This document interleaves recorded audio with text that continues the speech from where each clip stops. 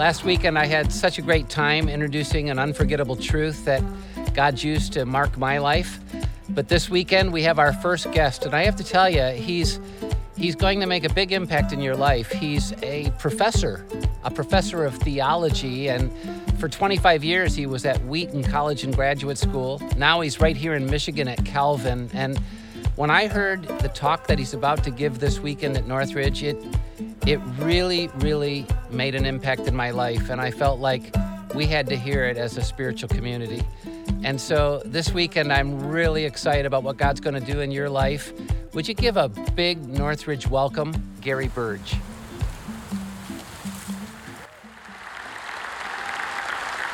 Thank you. Hey, it is so great being with all of you here at Northridge. It really is. I've been looking forward to this for a very long time.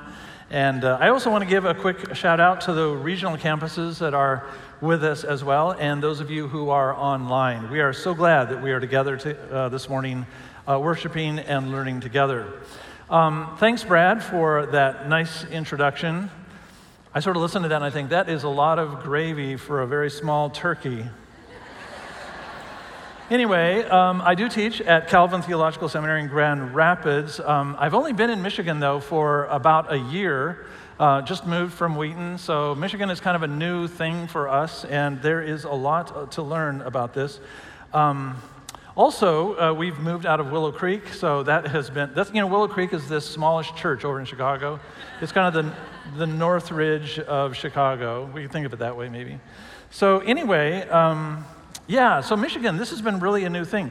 Every time I'm learning where stuff is in Michigan, people put up their hand and do this mitt thing. What's up with that? This is obviously a primary school thing that everybody gets into, and you have decals on your cars. I've never seen a decal in Illinois that said, "Hey, I'm from Illinois, here's the outline." I mean, I don't know what kind of symbols they would put up there. You've got the Great Lakes on stuff, on the back of the window of your car. So what would they put in Illinois? Soybeans and corn? Maybe. It's hard to know. Anyway, but we just really do like Michigan a great deal. And the hardest part for me is going to be, you've got this baseball team in Detroit, the Lions. Okay, the Tigers. You talk about miracles with the Detroit Tigers. I mean, hey, the Cubs, we're a living example that miracles happen. So I'll get used to Detroit. I mean, of course, they sort of know how to play softball. Anyway, the other thing that I had to sort of get used to, believe it or not, when we moved here this year, get this, I thought Michigan State University was in Ann Arbor. Is that a bad thing? And then I thought the University of, I almost said Minnesota, Michigan was down in Lansing. That was weird. And so I had it all mixed up, University of Michigan, Spartans, that kind of thing. Anyway, that's a dangerous confusion in Michigan, would you guys say? Isn't there this football game that the two of them play, and it's a really big deal? Last night, my wife and I went out to dinner, and then I said, I want to go see the University of Michigan. So we did. We drove there. And I just thought, we just parked and we looked at the campus. Beautiful, man, that is so beautiful. But I wanted to see the big house. So I did. I nabbed my way over to the stadium. There's this, what's the big M stand? Anyway, so there's this big M on both ends of the field. So I feel like a tourist. I wanted to jump out of the car, do a selfie in front of the big house, but I don't know, there was nowhere to stop. Anyway, so we really are enjoying Michigan, and I'm enjoying getting to know your church. I really have. And I met Brad this morning. You have a great pastor. You really do. And I just want to say, you have a great worship team up here. I'm telling you, I've heard a lot of worship teams. I really have. And you guys are in the very top of that list. It's really, really wonderful to see. Okay, down to business. Every now and then, I think that we come across portions of Scripture that speak to us in a unique way. They are stories that resonate with our hearts.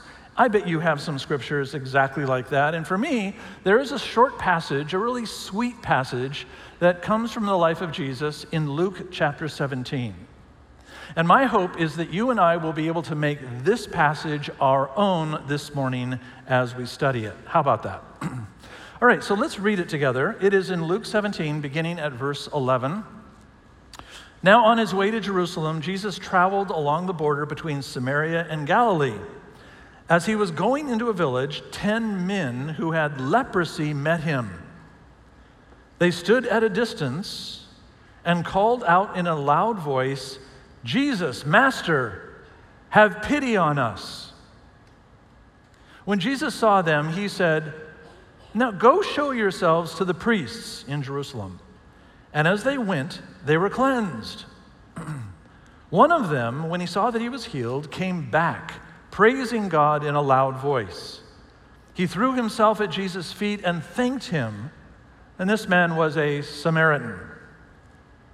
Jesus asked, "Were not all 10 cleansed? Where are the other 9? Was no one found to return and give praise to God except this foreigner?" Then he said to the Samaritan, "Rise and go, your faith has made you well." It's a sweet little story. Now, in order to understand this story effectively, there are a couple of detours that we have to make in order to just give the background. And when I give you that background, I think suddenly the story springs to life. The first thing is we have to have some sense of where this is going on, and the Gospel of Luke gives us some geographical tips. So I made a map for you, and we'll put it up on the screen, and you can see where these things occur. So notice at the top of the map, I have Galilee and the Sea of Galilee illustrated there, and then you can see toward the middle of the map, there's a black dot, and that's where Jerusalem is located. So the story says that Jesus meets these 10 lepers somewhere between Samaria and Galilee. So you can see that I've got a red dot toward the top, and I suspect that's where this miracle occurred. This is where this happened. Now, here's the other thing that you might not know. If you were traveling from that place to Jerusalem, remember, Jesus tells them to go to Jerusalem, then you would have to travel 43 miles down to the oasis of Jericho. Then you would turn left, and you would go, well, right if you're walking, 15 miles to get up to Jerusalem. So roughly, where this conversation takes place and Jerusalem, it's about 50 or 60 miles, okay? Hold on to that. You and I are going to use that in a minute. The second little detour I need to take to fill in this story is about skin disease. Now, it says, of course, in the story that these guys have leprosy. The ancient world was really concerned about skin disease, and they have one word in Hebrew that is used for all of them. It's sarat in Hebrew. Doesn't matter about the word so much, but it just means any skin disfiguration. So every time you see the word leprosy, it doesn't necessarily mean Hansen's disease, which we know is leprosy today. It wasn't like there was an epidemic of leprosy every place, but they just simply had one term for all of it. But they were concerned about skin disease. Skin disease actually was really widespread. I'll tell you why. It's a really simple answer. Soap had not been invented. You know, when I tell my students occasionally, imagine the rest of your life without shampoo. It's post-traumatic stress disorders, that's in immediately. But you would be surprised what soap and hot water does to the hygiene of the world. It really does. So anyway, they had their own way in which they cleansed, and that's a subject for another time I can explain. But anyway, you had skin diseases of all sorts, and they were worried that they were contagious. In fact, not just contagious the way you and I think of contagions, they felt that actually a condition like that could pass to your skin, skin to your clothing, and from your clothing actually to the things in your house, to your furniture. And from that it could go to your house itself. So this idea of a contagion which could really spread in a crazy way is something they were preoccupied with. So they watched for these disfigurations. Now, the only person who could actually say that you're clean and healed after one of these happened to be a priest in Jerusalem. All right, now let's look at Leviticus chapter 13 for a moment, and here you can see a description, a warning about what to do with these diseases. When anyone has a defiling skin disease, now some translations will call it leprosy, but here you can see it's just simply sarat, they must be brought to the priest. The priest is to examine them, and if there is a white swelling in the skin that has turned the hair white, and if there is a raw flesh in the swelling, it is a chronic disease, and the priest shall pronounce them unclean. You see how that works? He does not have to isolate them because they are already unclean. So there's no other ritual they have to go through to determine that they are unclean. Once you have that skin disease that looks that bad, you then are unclean. Now, what this means is, once you have the designation of unclean through skin disease, you are placed in immediate social isolation. Therefore, you have to leave your family, you have to leave your village, you lose your job, you live on the margin of society, you essentially wander the countryside. You are in a very, very sad state of affairs. In fact, as a courtesy, what you need to do as you walk through the countryside is that you warn people before you get near them that you are in this terrible medical and spiritual state. So let's go back to Leviticus chapter 13, verse 45, and you can see the warning. Anyone with such a defiling disease, that's again that Hebrew word sarat, must wear torn clothes, let their hair be unkempt, cover the lower part of their face, and they must cry out, unclean, unclean. Isn't that amazing? As long as they have the disease, they remain unclean. They must live alone. They must live outside the camp. So this is a remarkable thing. These people are walking contagions, and people were afraid of them, and you can imagine how terrible it was socially for you as well. So that is why when these 10 men, they begin to approach Jesus, they stay back from him, and they call out, "Lord, have mercy on us, have pity on us." They are being respectful. They know what the law says. They should not come near to him. So what they are hoping for is not just simply the curing of this disease. If Jesus does cure them of this skin disease, it is going to be the restoration of their entire life. They will be able to go back to their villages. They will be able to go back to their homes, no doubt have a full reintegration to their jobs, all of that kind of thing, a complete restoration. By the way, as a small aside, Jesus is not afraid of skin disease. I just want to tell you that. This ancient world was really worried about it. Jesus is never worried about it. Let me take you off on a little detour again, over to Mark chapter 1, verse 40. Here's an example of a story where Jesus actually has a personal encounter with a leper. A leper came to him begging him and kneeling and said to him, "If you choose, Jesus, you can make me clean." Moved with pity, Jesus stretched out his hand and... Now that's the thing that you don't do in this culture. You don't touch someone who has a skin disease. Jesus violates that social rule again and again throughout his ministry. He's not afraid of this. So Jesus says, "I choose, be made clean." And immediately the leprosy left him and he was made clean. After sternly warning him, he sent him away at once, saying, "See that you say nothing to anybody. Go show yourself to the priests in Jerusalem and offer for your cleansing what Moses commanded." In other words, offer a sacrifice. So there you have the routine. If you have been declared clean or healed, it seems, then you have to go to Jerusalem, and when you go to Jerusalem, then a priest is the only one who can make this announcement. Here I brought with me a picture also of someone who is being touched by Jesus. It's one from one of the Jesus films. I love that picture, don't you? It's a powerful picture, and it shows Jesus, he is unconcerned about those who have this kind of status. It's a reminder to us that no matter what you're walking around with, Jesus is unafraid. Amen? Okay, so one of the things that's interesting about, pictures like this is that inside of this culture, if you have this status of unclean and you have a skin disease, as I said to you a minute ago, everybody is worried that you're going to pass it to someone who doesn't have the skin disease, and therefore the contagion moves from the unclean to the clean. See how that goes? What's fascinating about Jesus, and there's no precedent for this anywhere in his world, is that no one has ever heard of someone who is so clean they can pass clean to unclean, the other direction. That's really interesting. So therefore, when someone who is unclean is touched by Jesus, instead of the contagion going this direction, Jesus' purity goes that direction and wipes it out. It's really fascinating about Jesus. He makes people that clean.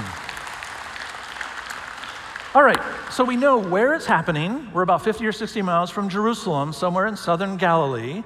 We know something about skin disease. And then thirdly, we need to know something about Jerusalem. So the priests in Jerusalem were probably the best educated that were there. They were able to determine things like diseases that you need to be warned of. They had studied a great deal, and so that makes sense. They're going to make the final declaration. They will examine you, and then you have to go through a ritual bath. There are baths, we've discovered, that are all around Jerusalem. Here, I brought a picture as well of one of these. You see, that is carved into the bedrock around Jerusalem.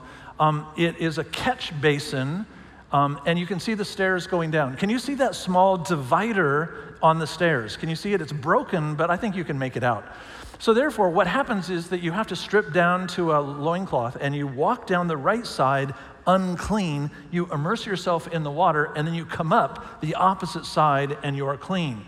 It isn't about hygiene and soap and all of that. This is ritual water, and that can only be filled with water that comes directly from God.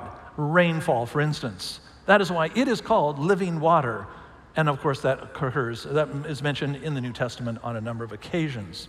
So anyway, there are rituals you have to go through when you get to Jerusalem. So Jerusalem is really an important part of the story. This is why Jesus says to the 10 lepers, start walking toward Jerusalem. All right. Okay, that's our background. You see how this works together, and now we come to the meaning of the story. There are two things, I think, that are strange about this story that catch my attention every time I work with it. The first is the nature of the healing itself. Notice that these 10 men are not healed immediately. Like in Mark chapter 1, Jesus just reaches out with that guy, touches him, and the healing takes place at once on the spot. But that is not the case here. Instead, what happens is that Jesus tells them to begin hiking toward Jerusalem for their verification with a priest before they have the evidence of their healing. Now, that's a really big ask, you guys. It really is. I mean, I did the math here for Michigan a little bit, and it's like saying to somebody here, just start walking toward Lansing, and somewhere along the way, you'll be healed. Are you kidding? That's craziness. Who's going to do something like that? That's precisely what Jesus says to these guys. No evidence of their healing, and yet they're headed toward Jerusalem, their bath, and an encounter with a priest. This, to me, is remarkable, that they would start out in faith when they don't have the proof. This is the first reason I like this story. Because occasionally, I think, God makes promises to us. God moves you into a new place in your life. He opens a new chapter in your life. He tells you to go to some place unknown, and you're not sure how it's all going to turn out. Have you been there before? I sometimes think for myself about our move, 25 years in Chicago, working at Wheaton, being at Willow Creek and all that kind of thing. I mean, it's like, move to West Michigan. Who's in West Michigan? Who's at Calvin Cemetery? The whole thing is scary. Is it going to work out okay? And it's been okay, except for the Cubs. So, this is the first thing that impresses me. These men step out in faith. And if you look at verse 19, you can see that Jesus recognizes that faith played a role in the promise. Look at verse 19. Jesus says to the Samaritan, "Rise and go, your faith has made you well." How did they demonstrate that faith?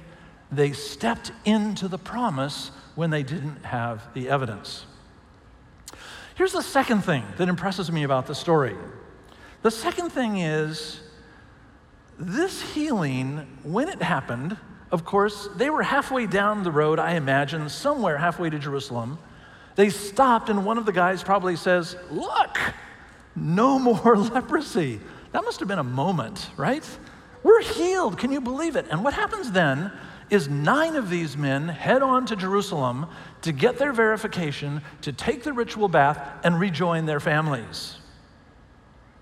But one man decides to go back, and he has only one thing on his mind. It is thankfulness. It is gratitude. In other words, he has encountered the gracious generosity of Jesus. He has encountered the grace of God, and that grace of God has led to an outpouring of gratitude in his heart. That's what happens. He wants to come back to Jesus and show that kind of thing. So let's go back and look at those last 2 verses. One of them, when he saw he was healed, came back and praised God with a loud voice. He threw himself at Jesus' feet and thanked him. He was a Samaritan. So here's the second reason that I like this story. This is a story about gratitude.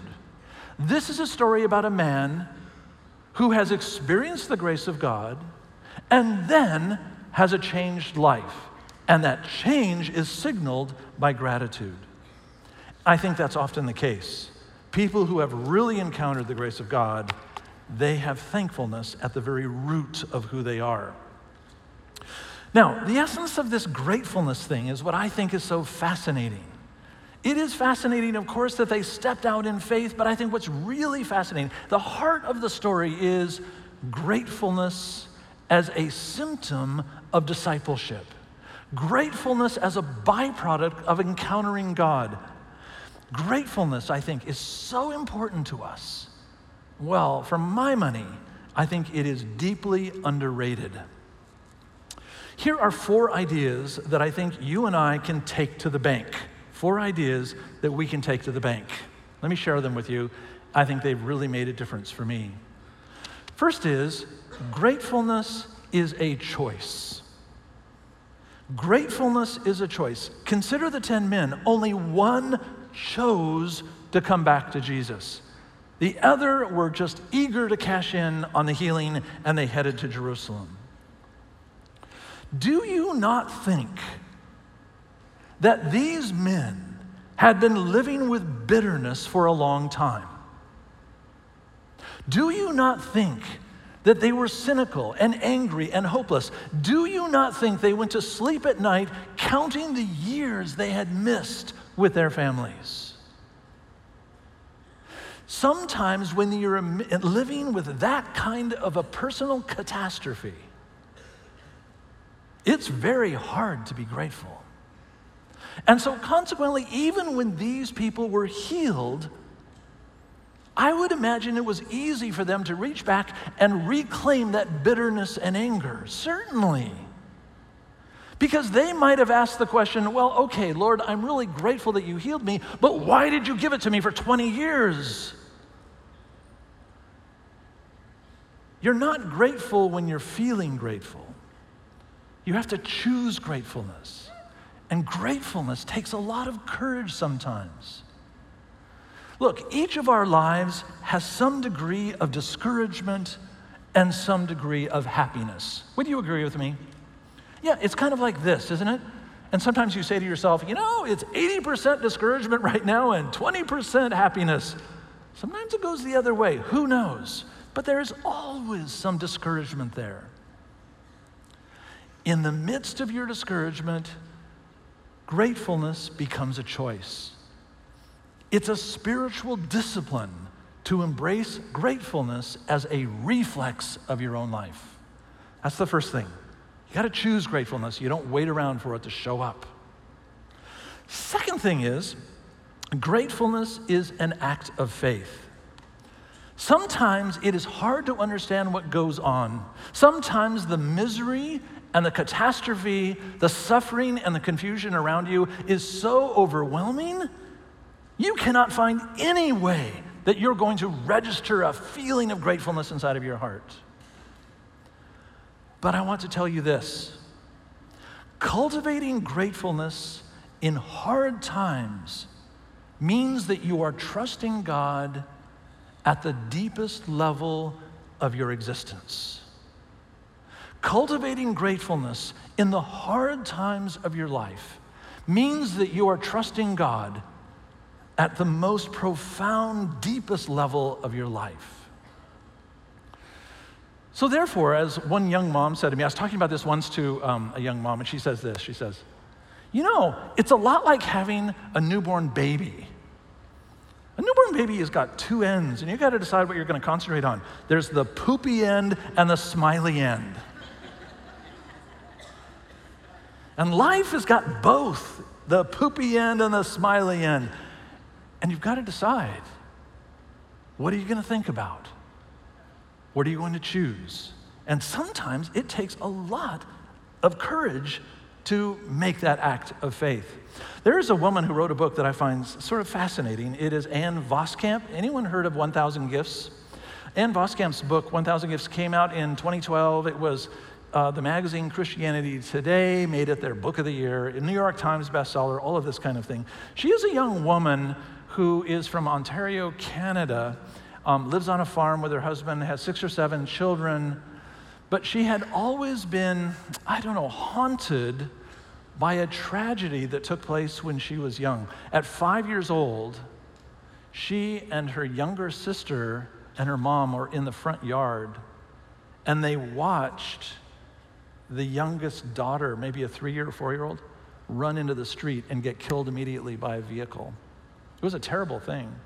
And so here it is. It ended up with Ann Voskamp's mother going into psychiatric care. Ann was haunted by it her whole life. Anyway, so she was in a place in her life where she was just living with this haunting despair, and she just really couldn't get out of this, thinking, if that's the way life works, it's going to happen to me as well. So therefore, she decided that she is going to begin making a record of the things that she can be thankful for. And that is the origin of this book. For some of you, it could be meaningful. For others, it may not work for you. But here's the part that I like the best. Ann Voskamp also opened a blog and a website, and she invited people from all over the world to write things down that they were thankful for, just to encourage each other. And there have been thousands and thousands of people who have posted. And the things they are thankful for in the midst of their misery really wakes you up. Here's one that I like. Here's a woman who was writing late at night. I'll just read it to you. It is 3 o'clock in the morning. I cannot sleep. My husband is snoring like a freight train. I am grateful that I'm not alone. Amazing, really amazing. Gratefulness is an act of faith. Gratefulness is a choice. And if we weave it into our lives, it helps us, sustain us through the things that we experience.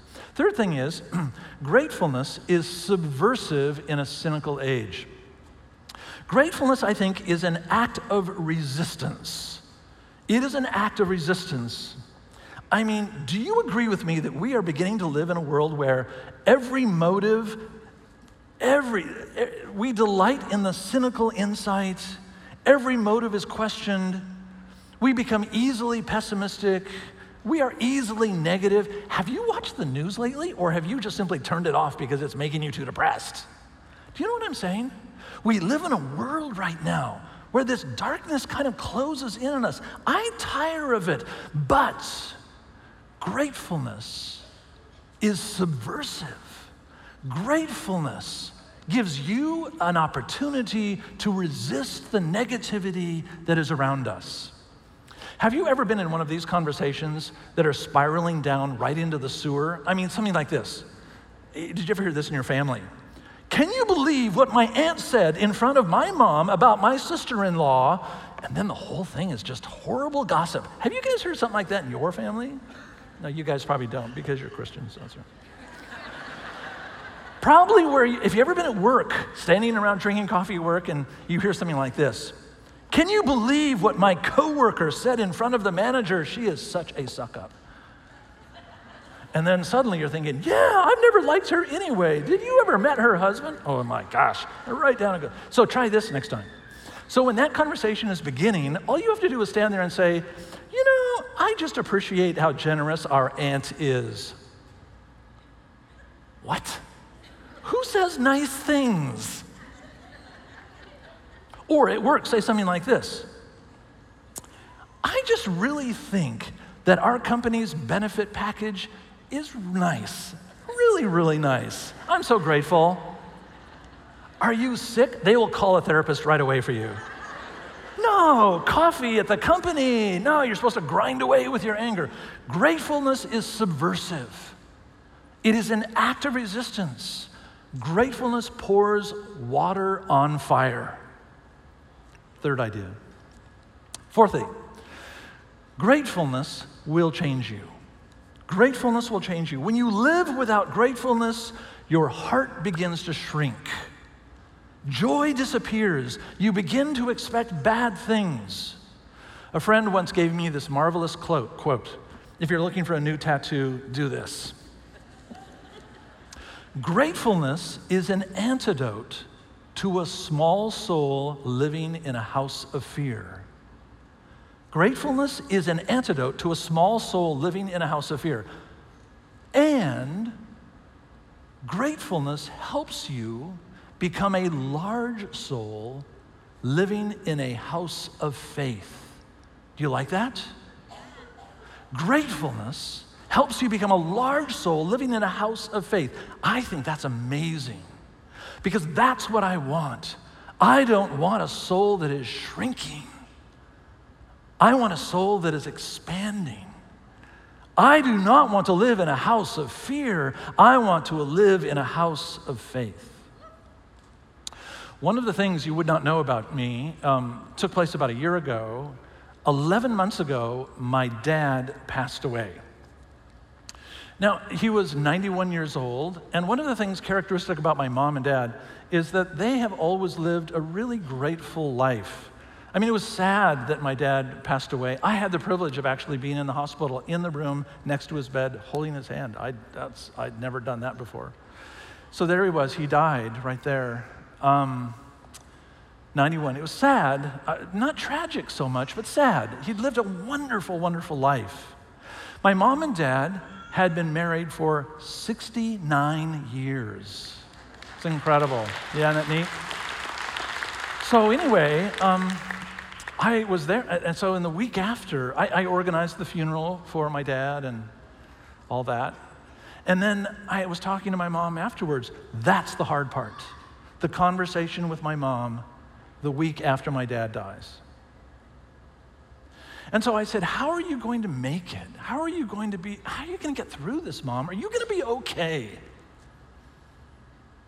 And she said, this is hard after 69 years. It's like having a part of your body chopped off. It's very hard for me to imagine this. But then she said this. She said, gratefulness is the secret to happiness. Every single day, I have to choose. Do I concentrate on the death of your father, or do I concentrate on 69 wonderful years with him? She said, happiness comes from gratefulness.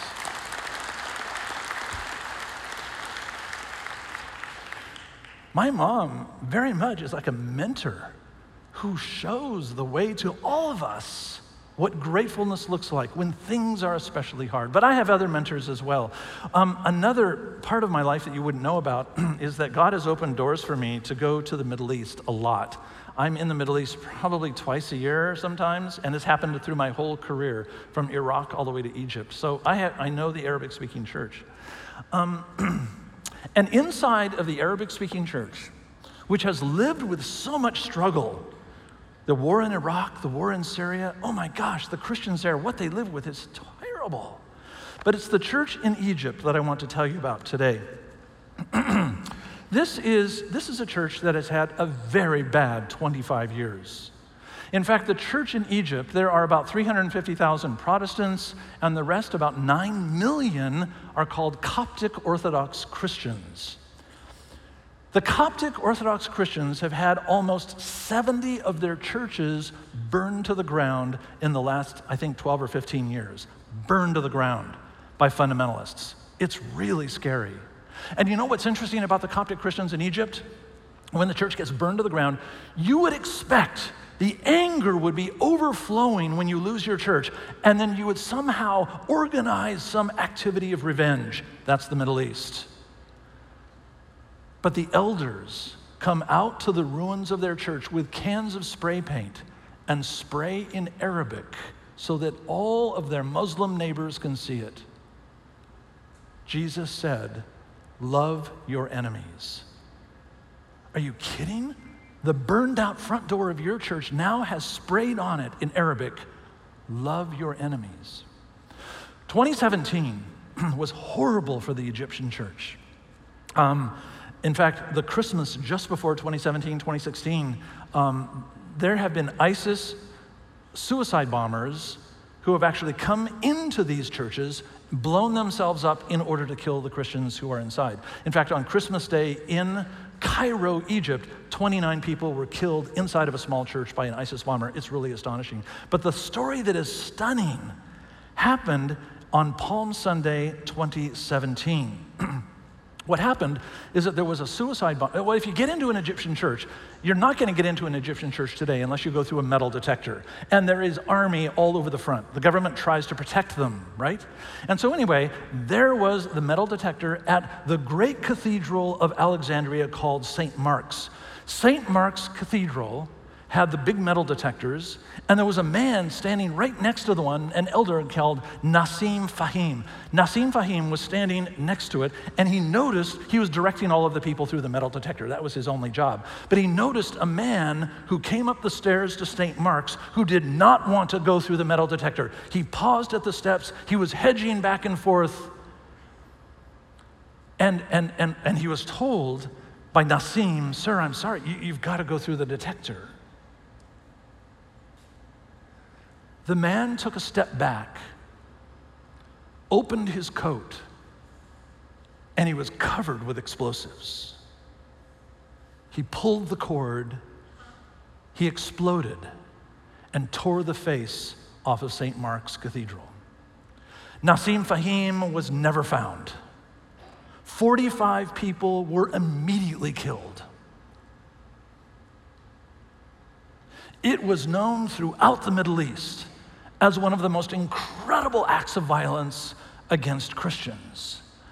And the question on the street in Alexandria and in Cairo was this: in a revenge culture like the Middle East, the question was, now the Christians are going to get us. Now they're going to arm. They're going to be killing us on the streets. We just know the Christians are coming after us now. Everybody thought that Egypt was going to blow up because St. Mark's had just been blown up.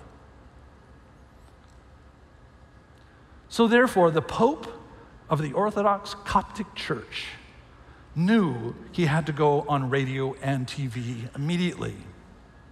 Here's a picture of how this was covered in the Western media. Here's a picture. This was given lots of Western media attention. But in the next slide, I want to show you, this is the Coptic Pope. You've probably never seen a picture of him. His name is Tadros II. That's him in the middle. So Tadros decides he has got to go on Egyptian state media. All TV channels cover it. All radio stations tune in. It's a national announcement. Tadros says, "I am speaking to my Christian brothers and sisters. This night, Palm Sunday, we do not find revenge. I call on you to forgive the bomber. I call on you to pray for your Muslim neighbors. And I tell you this night, we are all called to be grateful people because this bomber never made it into our sanctuary. That 45 dead could have been 4,500. So we are grateful to God that He spared us a greater tragedy." That was Tadros. Now, the other thing you might not know is that Egypt actually has a Stephen Colbert. Everybody watches him before they go to bed. He's funny, he does politics, he does jokes, all the usual stuff. He's the Colbert. Here's a picture of him. He comes on his show right after Tadros. His name is Amir Adib. He's a secular Muslim. He's not a Christian, a secular Muslim. He comes on and everybody's wondering, what is Adib going to say? Is he going to make a joke? The lights come on in the studio. Adib is in front of the camera, and Adib opens with this. Who are these people? Who are these Christians living among us? You kill them and they forgive you. You blow up their churches and they pray for you. Who are these Christians? I could never do what they do. These people are weird. And he's serious. The miracle testimony of the Egyptian Christians was gratefulness in the midst of the smoke of St. Mark's.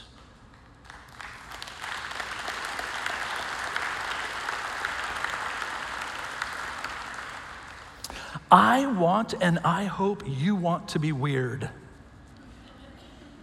I hope that you want to have generous gratefulness in your heart. I hope that you want to be subversive wherever you live, wherever you work. I hope that you want to be grateful just like this Samaritan in our story. Let's do this together. Let's be weird together. Let's somehow find opportunities where we are the people with a grateful heart in a deeply cynical age. If God is speaking to you about this for your own personal life, don't walk away from that moment. Don't step away from those feelings you're having right now. If you feel convicted that, look, gratefulness needs to be a part of who you are because you are a deeply negative person, begin today. Be like that Samaritan. Hey, when you came to church, did you see those huge chalkboards that are out there in the lobby? Did you guys see those things? Those are for you. As we leave church today, here's what I would like you to do. Think about this. As you're walking out, pick up a piece of chalk. It's all right there. And I want you to write something you're grateful for on those boards. And let's fill them. Hey, here's a really crazy subversive idea. You want to be subversive? Do this. This will drive your whole family crazy. Go to Target, get one of those magnetic whiteboards and stick it on your refrigerator. You know those things I'm talking about? You ever seen those, right? And then get a little oil pen, and every day have something new on the whiteboard that lets you express what you're grateful for. Can you imagine that? And what you will begin to do is weave the reflex of gratefulness into your heart so that over the years, there may come a time where gratefulness is hard to reach, but if you have cultivated that muscle, it will serve you as it is serving my mom every morning. Some of you may have come to church here and you're listening to all of this and you're saying, oh my gosh, I don't know if I want to join these weird people. Or it may be that God is prompting in you that you would like to have a different kind of life, or that you have no relationship with God and you just don't know where to begin. This could be your moment where you actually have an opportunity this morning to begin that walk into weirdness, where you might have a new life with God born inside of you. And if that's the case, I would like to just, if you would indulge me, to lead us in a prayer. And if you are a Christian, pray along with me, and we can pray for those who are with us this morning, because we want them to step into this as well. Let's pray together, shall we? God, I believe you have given us eternal life. We don't deserve it on our own. I have sinned against you. I've failed you. I've lived contrary to your truth. But that's why Jesus came. Jesus, you died on the cross for my sins. You rose again to give me new life. I'm trusting you to forgive me. In Jesus' name, amen. If you prayed that prayer with me and you want to begin walking with Jesus, you've got to do something next. There will be prayer ministers here in front of the stage. Just come down and talk with one of them. Pray with one of them. That's your next step. You received a card, a little green card that when you came in, there's a tear-off at the back of that, and there are boxes at all of the entrances, both here and in our regional sites. Drop that in so that we can encourage you, that we can help you to begin that walk. But above all, friends, take with you this sweet little story from Luke chapter 17. Cultivate gratefulness inside of your heart. Be subversive. Be different. And discover how much joy will return to everything you do. Amen? Amen. Thank you very much.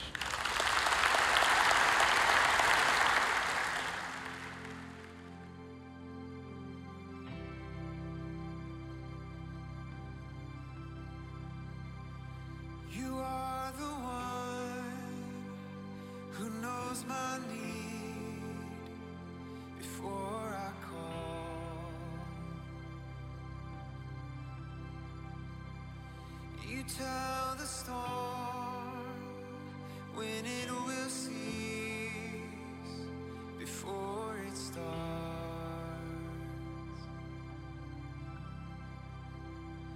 The God above who searches deep within my heart.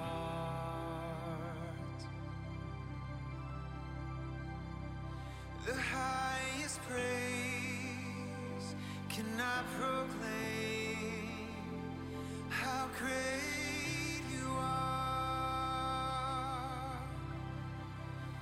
There is none like you, none like you.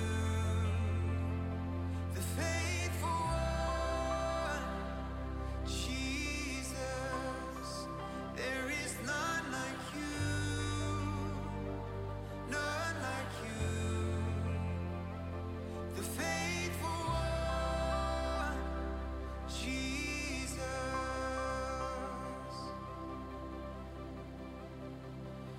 No sacrifice